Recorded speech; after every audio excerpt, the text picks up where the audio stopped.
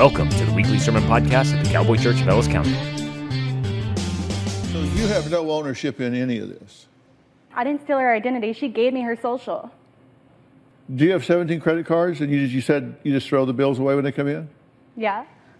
That's theft. Oh, okay. What makes you think you're entitled to use somebody else's money? Why not? So you're just a criminal they haven't caught yet?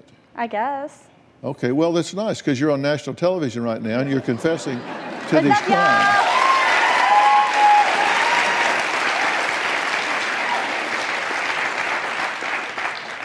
And you say she's playing the victim because she's let you get away with this, right? She's crying right now for no reason. So you shove a fish sandwich in your mother's mouth? I mean, I threw a pizza at her too. Tell me how that's flattering to you. I mean, she should have ate faster. It's eaten, not ate. Did you sell your 5th grade grammar book?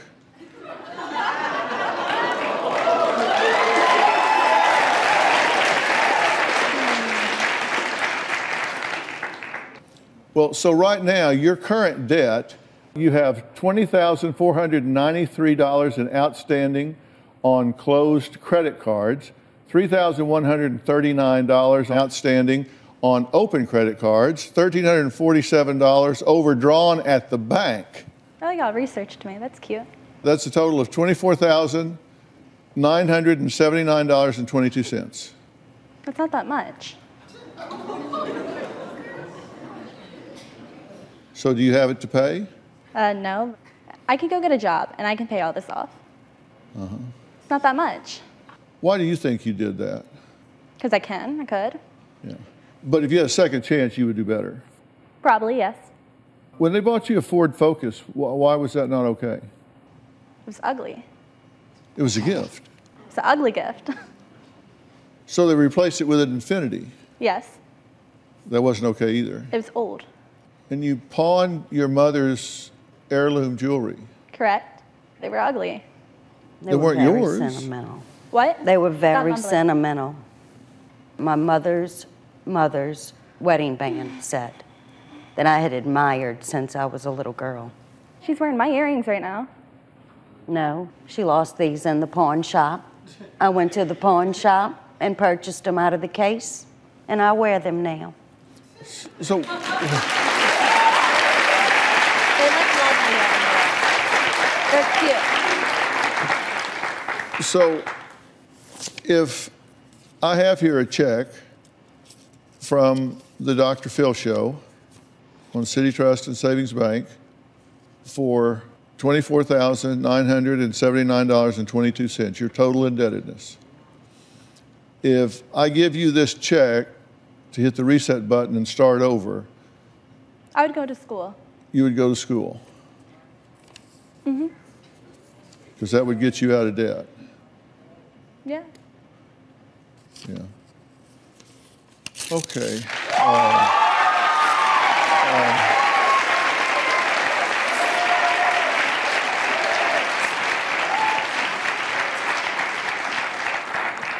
Well, that ain't happening.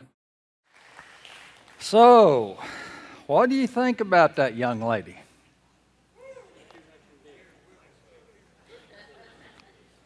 I mean, about the best thing you could say about her is she's spoiled. That would be hitting top of the mark.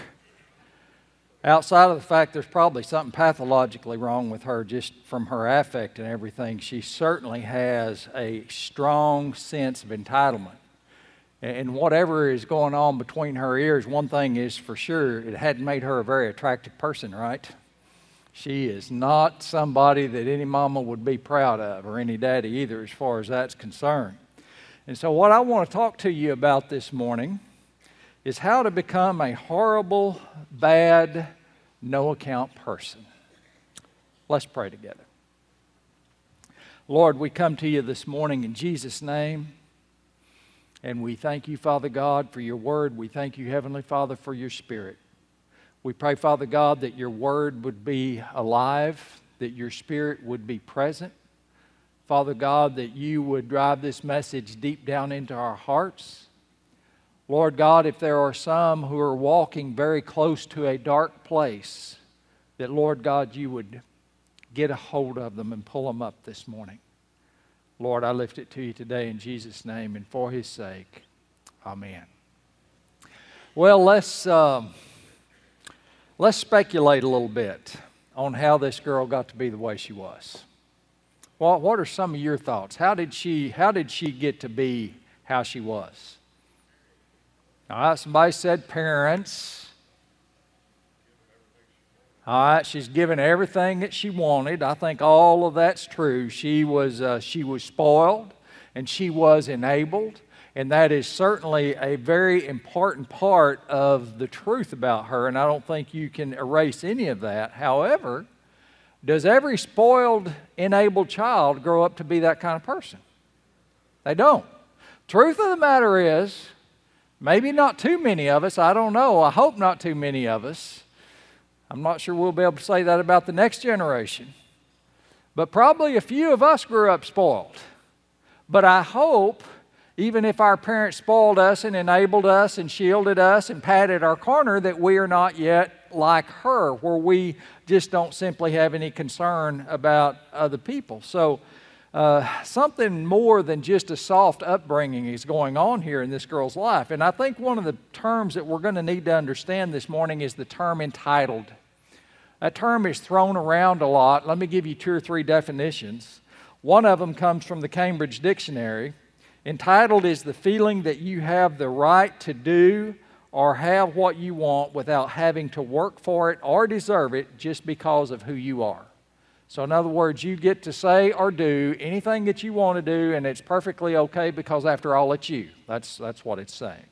The Oxford Dictionary says believing oneself to be inherently deserving of privileges or special treatment. You don't have to do things the way everybody else does them because you're special. The Wiktionary says demanding and pretentious, convinced of one's own righteousness or the justifiability of one's own actions or status, especially wrongly so. In other words, you feel like you can say anything or do anything, and actually you can't, but you feel that you should be able to anyway. So that's what entitled means. So let's make some assumptions. Let's assume that the girl has in fact been spoiled, because I believe that to be the case. And let's suppose that she's been enabled by her parents. And let's further suppose that she was never disciplined, that she could have whatever she wanted whenever she wanted it, that whenever she acted up, that she was never corrected, that basically, however her calculus was of life, whatever she thought life should be like, that for the most part, that's what life was like. If she asked mom and daddy for something, she received that something. If she got in trouble, she didn't experience the consequences for it. And what this did is it created a pattern in her life. A pattern where her expectations were always met.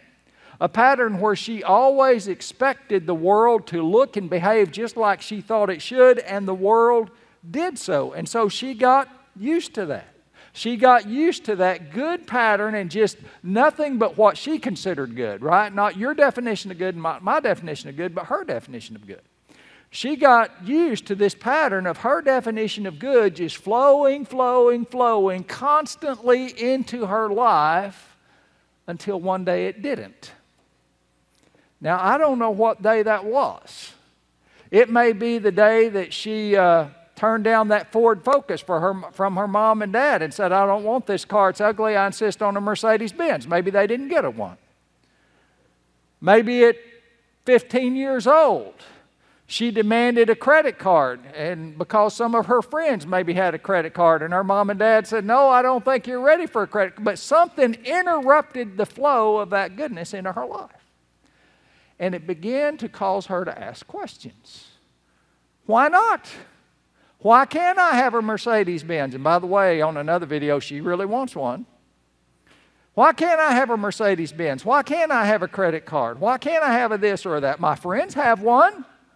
So why are my parents all of a sudden now not letting me have what I want? And she begins to ask all of these questions. And then as these questions begin to process, she actually begins to harbor a grievance. You know what I'm talking about? It goes from just asking why not to saying, well, this ain't fair. This is not fair. I mean, my friends don't drive Ford Focuses. My other friends have, this is not fair. Why are my mom and dad treating me this way? And then from grievance, she moves one step further to the place where she says, you know what, I'm not going to put up with this. If my mom and dad won't get me a credit card, then I'll get Mama's Social Security number, which is exactly what she did. I don't know if y'all missed that right at the first of the video. I'll get my Mama's Social Security card, and I'll get my own credit cards, which she did, 17 of them. And so in that process, she moved into being a very ugly, unattractive person. And so the process, guys, goes like this. Good things flow into your life. Those good things flowing into your life nurture a sense of entitlement. It doesn't mean that people who have good things flowing into their life always become entitled, but sometimes they do. And so this sense of entitlement causes you to expect those good things to flow into your life without interruption. And when something interrupts those good things flowing into your life, you begin to ask questions about why did this happen?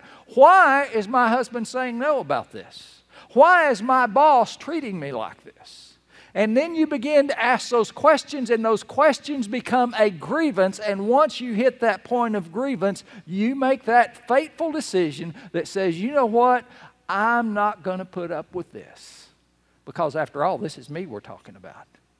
I'm not going to put up with this, whatever it is that my boss is doing or my husband is doing or my mother or my father is doing. I'm going to do an end around because it's me, and you become an ugly and corrupt person. But here's the deal. You won't be able to see it. This girl, I often ask myself, by the way, I don't watch Dr. Phil, that's a clip I found, but I do watch Judge Judy. And I always have the question in my mind, why do these people go in front of her? Why do they do that? You would think that an ounce of common sense would tell you you're going to walk off of there looking like a real idiot if you are one. And even if you're not, you might walk off looking like an idiot. Why would you do that? Well, it's because you become blind to it. See, when you have this sense of grievance and you've decided that anything you do is justified because of your grievance and you go out there and do it, you have this story that blinds you to how you really are. And so what has happened is you have become a corrupt person, but you can't see it. This girl has no clue how she looks and sounds to everybody else. And so this process is kind of a double whammy of moral corruption and spiritual blindness.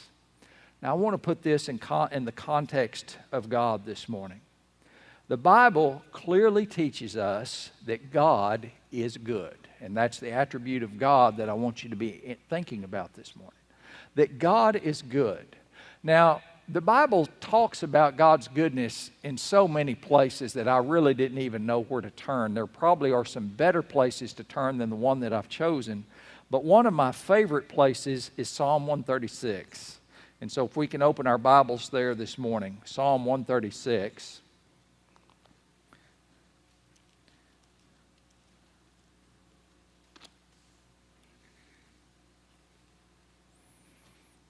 This psalm was really written for a responsive worship among the Israelites. Let me see if I'm going to race through the whole thing or not. I'm probably going to race through the whole thing, but I'm probably going to do it selectively. Psalm 136, verse 1. Give thanks to the Lord, for He is good. How do we know He's good? Because His faithful love endures forever. So give thanks to the Lord, for He is good. His faithful love endures forever. Give thanks to the God of gods. His faithful love endures forever. Give thanks to the Lord of lords. His faithful love endures forever. Give thanks to Him alone who does mighty miracles. Give thanks to Him who made the heavens so skillfully. Give thanks to Him who placed the earth among the waters. Give thanks to Him who made the heavenly lights, the sun to rule the day and the moon to rule the night. His faithful love endures forever. And I'm intentionally skipping in the interest of time. Verse 10, give thanks to Him who killed the firstborn of Egypt. He brought Israel out of Egypt. He acted with a strong hand and powerful arm. Give thanks to Him who parted the Red Sea. He led Israel safely through, but He hurled Pharaoh and his army into the Red Sea. Give thanks to Him who led His people through the wilderness. His faithful love endures forever. Give thanks to Him who struck down mighty kings. He killed powerful kings, Sihon, king of the Amorites, and Og, king of Bashan. God gave the land of these kings as an inheritance, a special possession to His servant Israel. His faithful love endures forever. He remembered us in our weakness. His faithful love endures forever. He saved us from our enemies. His faithful love endures forever.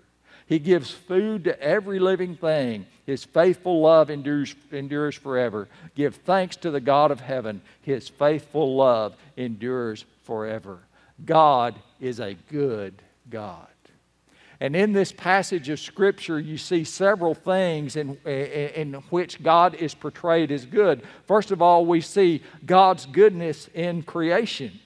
It says here, going back to the early part of the psalm, it says, in verse 4, give thanks to Him who alone does mighty miracles. Give thanks to Him who made the heavens so skillfully. Give thanks to Him who placed the earth among the waters. And it goes on talking about creation.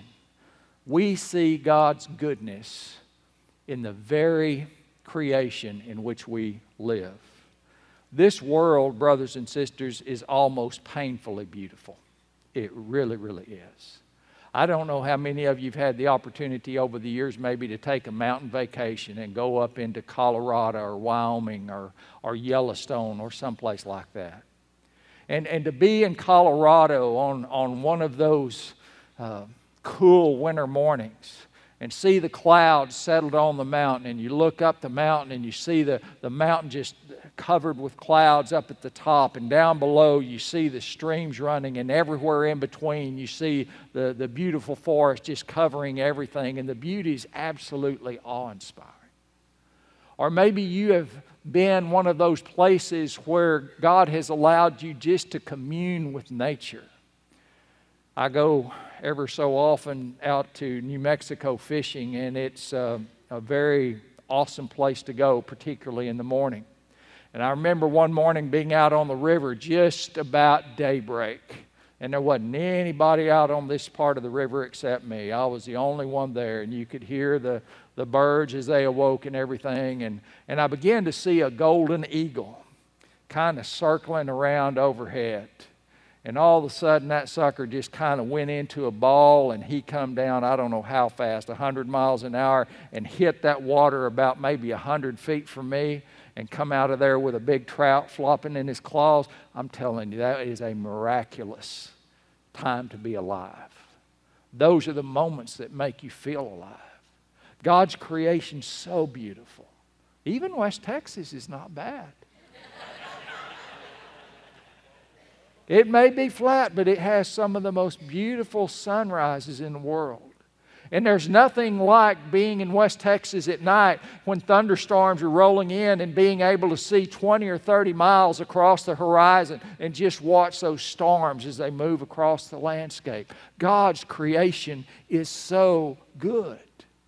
God didn't have to make the world so good. You ever stop and think of that? He didn't have to make the air so fresh that it feels so good to breathe it in. He didn't have to make food taste good. He didn't have to make most of our bodily functions feel good. They could be painful as easy as they're good. Just ask any woman that's given birth to children. But most things that God has placed us in are amazingly good just from us being in His creation. This psalm goes on from talking about God's creation to His goodness from Israel. And it's talking again about His deliverance of the people of Israel from Egypt, how when they cried out to God, that God heard them and He delivered them with mighty miracles. And He also talks about how God gives them the promised land.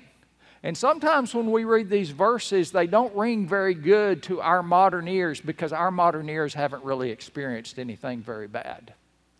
But if you've experienced slavery and oppression, and you've been surrounded by people who maybe hate you and certainly don't care if you live or die, and all of a sudden an unseen hand reaches down and takes hold of you and removes you from that place and says to you, I'm going to take you to a place to call your very own, you'll feel differently about it. There are a lot of us who take America for granted because we've always had America. We take freedom for granted because we've always had freedom. But there are people who come from other places in this world who, when they get here, they kiss the good earth that they stand on in America because they know what it is like not to have a place to call their own, but America can be that place for them. So God is good to creation, and God is good to His people. There's something else I want to talk about for just a moment, though, and it's not in this psalm. I want you to turn to Matthew chapter 5, verse 43. Matthew chapter 5, verse 43. I want to talk about how God is not only good in creation, and He's not only good to His people, but He's also good to those who aren't His people. Matthew chapter 5, verse 43.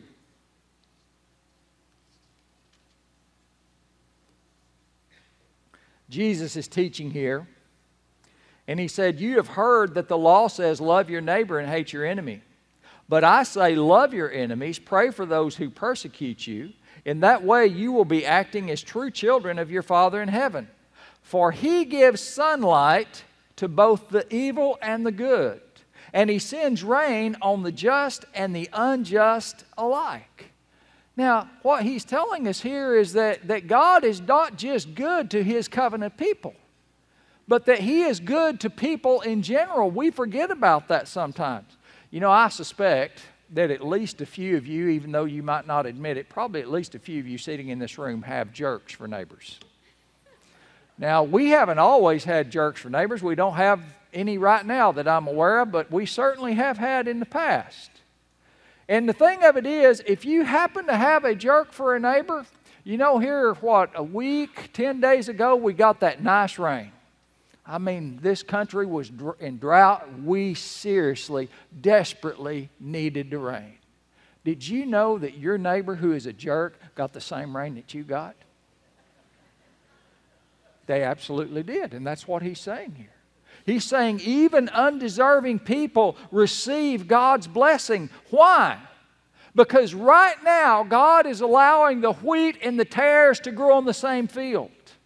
Right now He is allowing the righteous and the unrighteous to occupy this same little blue globe that we call the earth, and He is sending His blessings forth on all of them.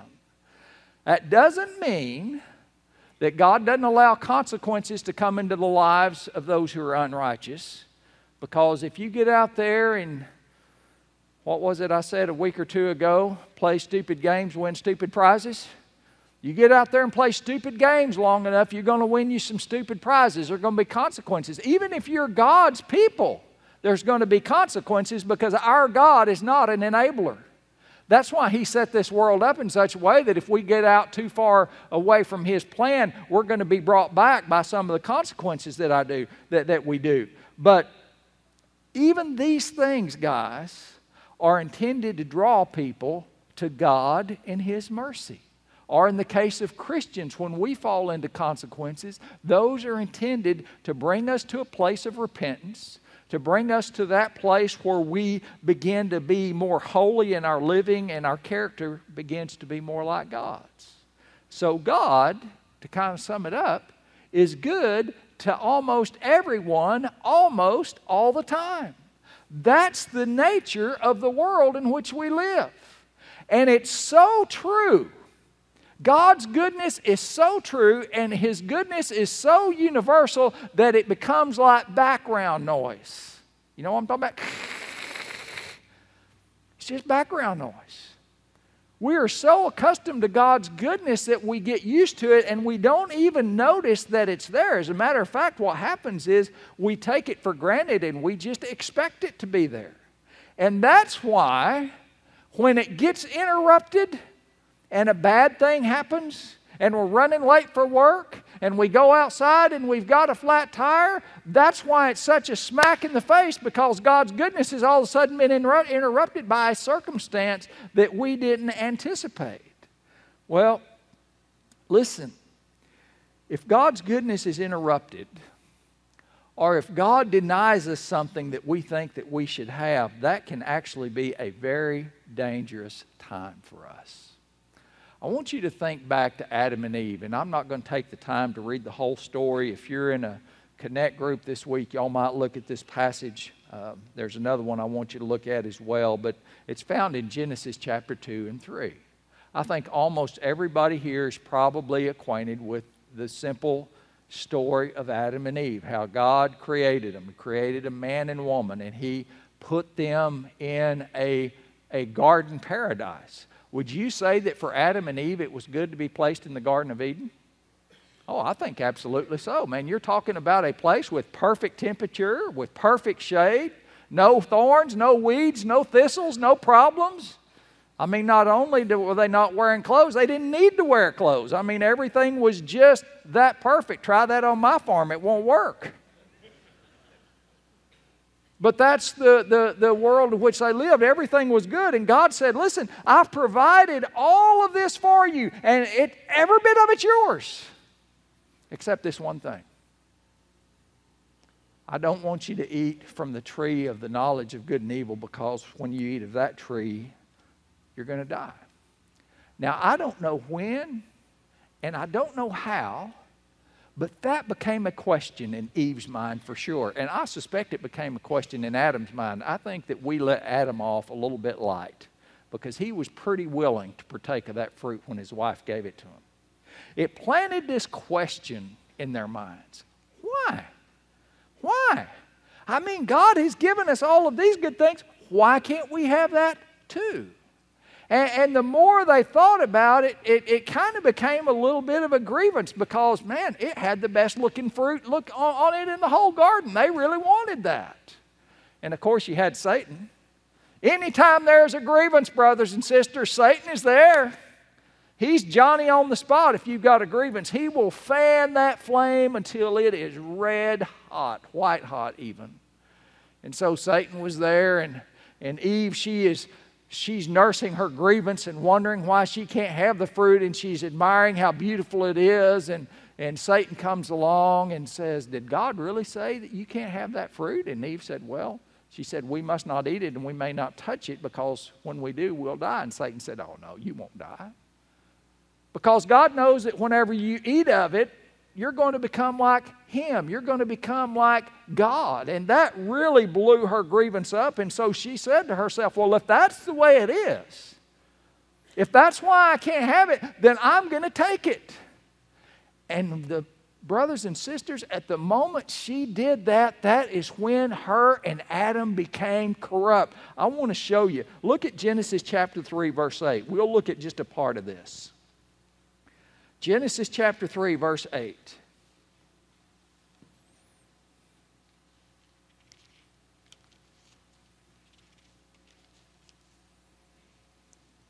I want you to look what happened to their character. Genesis chapter 3, verse 8. It said, when the cool evening breezes were blowing, the man and his wife heard the Lord God walking about in the garden. So they hid from the Lord God among the trees. Then the Lord God called to the man, where are you? And he replied, I heard you walking in the garden, so I hid. I was afraid because I was naked. And who told you that you were naked? The Lord God asked. Have you eaten from the tree whose fruit I commanded you not to eat? And the man replied, watch it.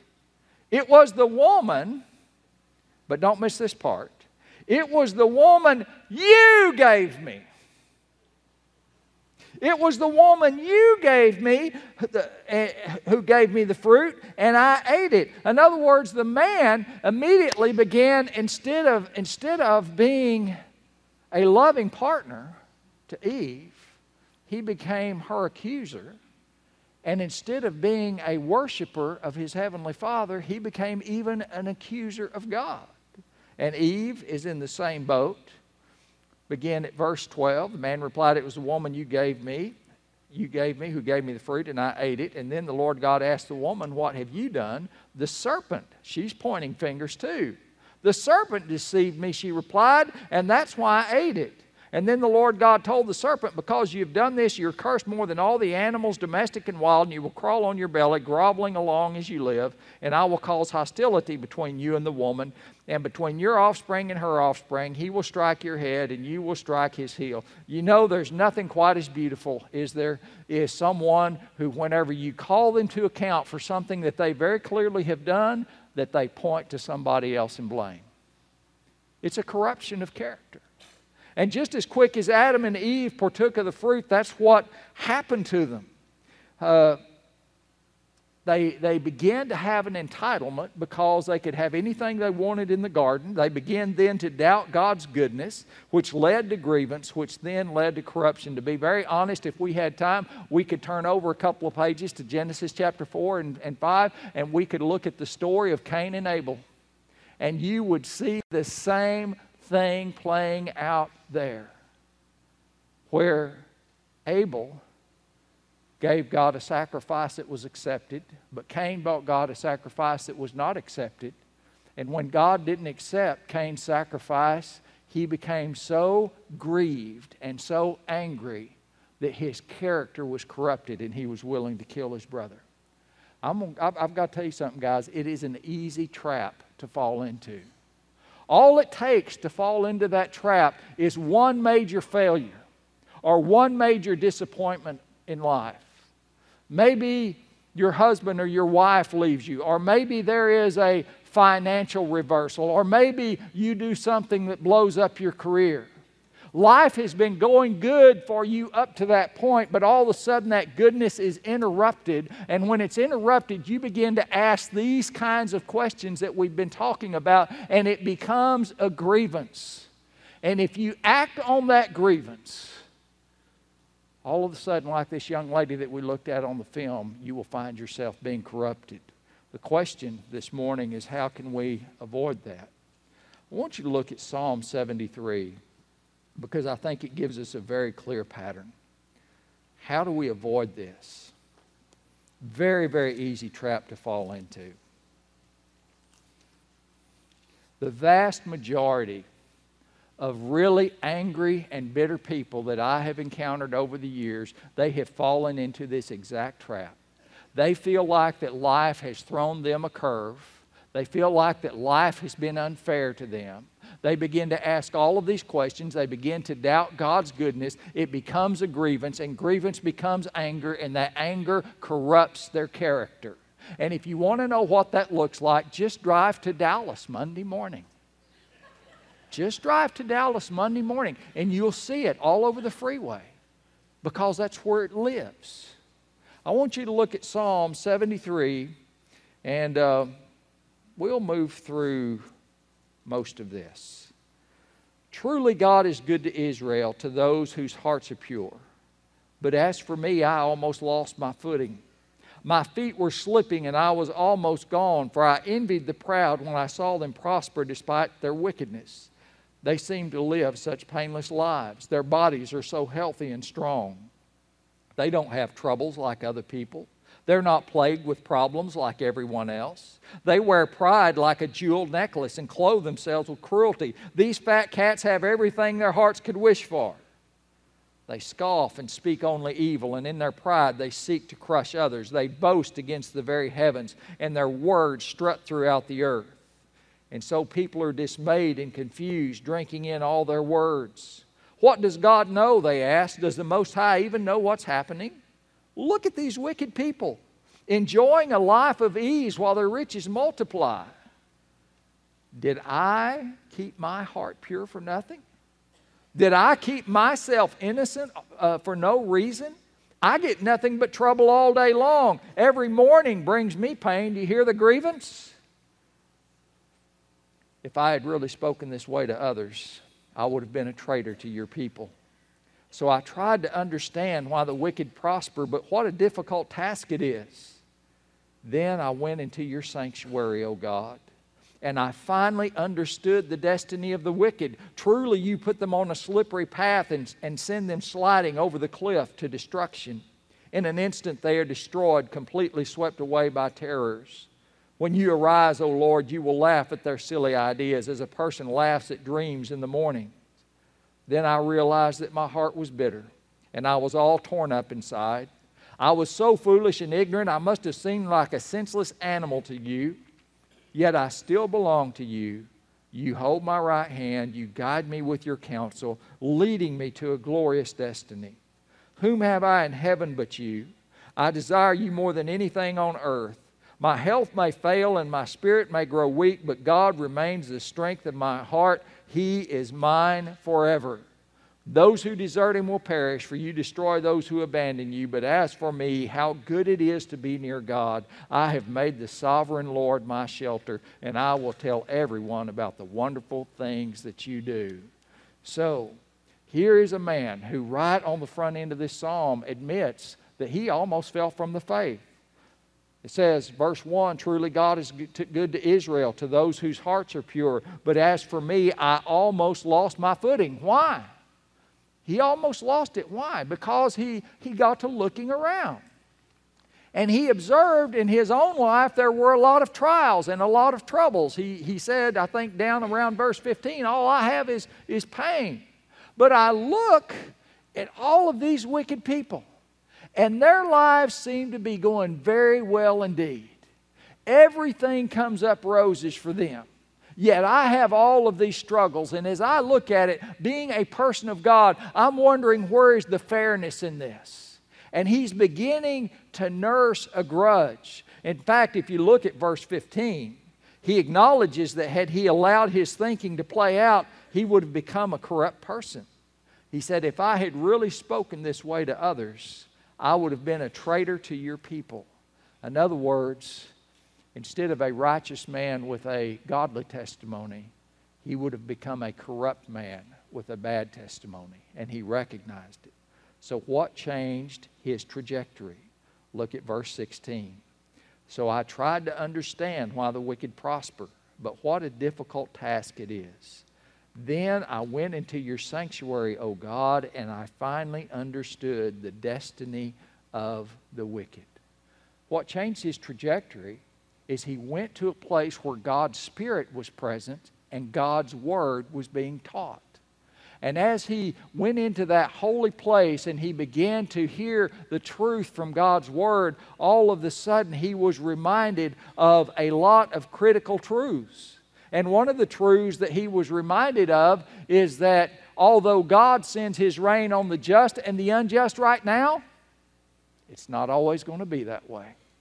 Even though God may allow the wicked to have an easy life right now, it's not always going to be that way.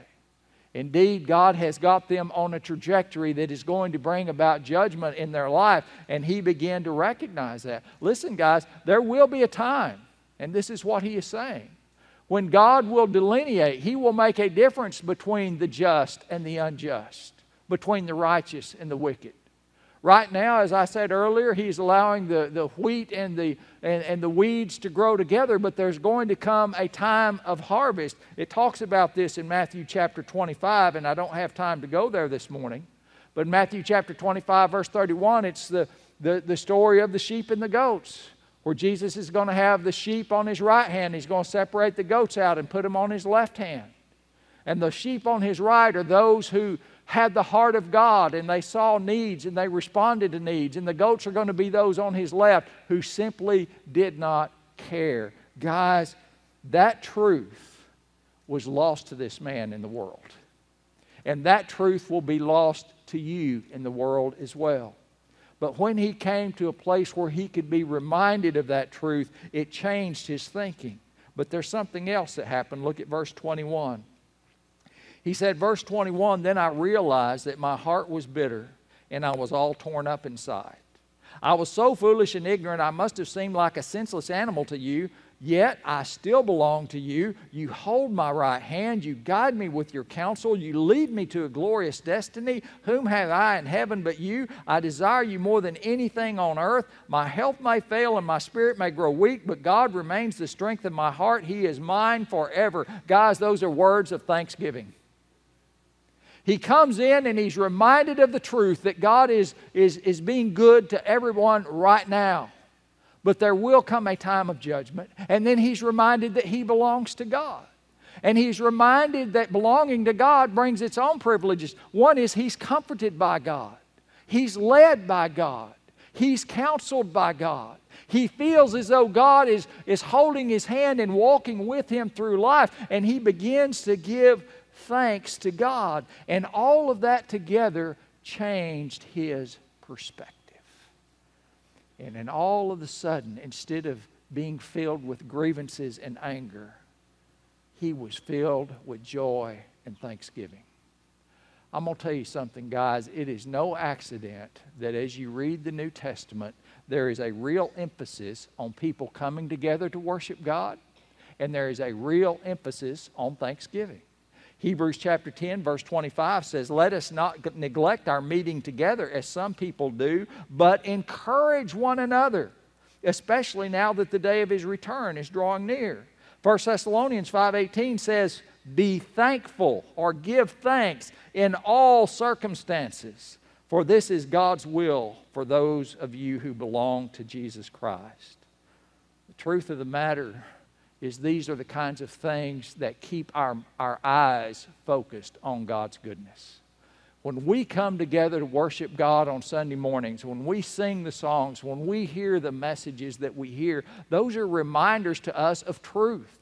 They're reminders to us of God's character and of His mercy and of His grace and of His goodness, and they encourage us.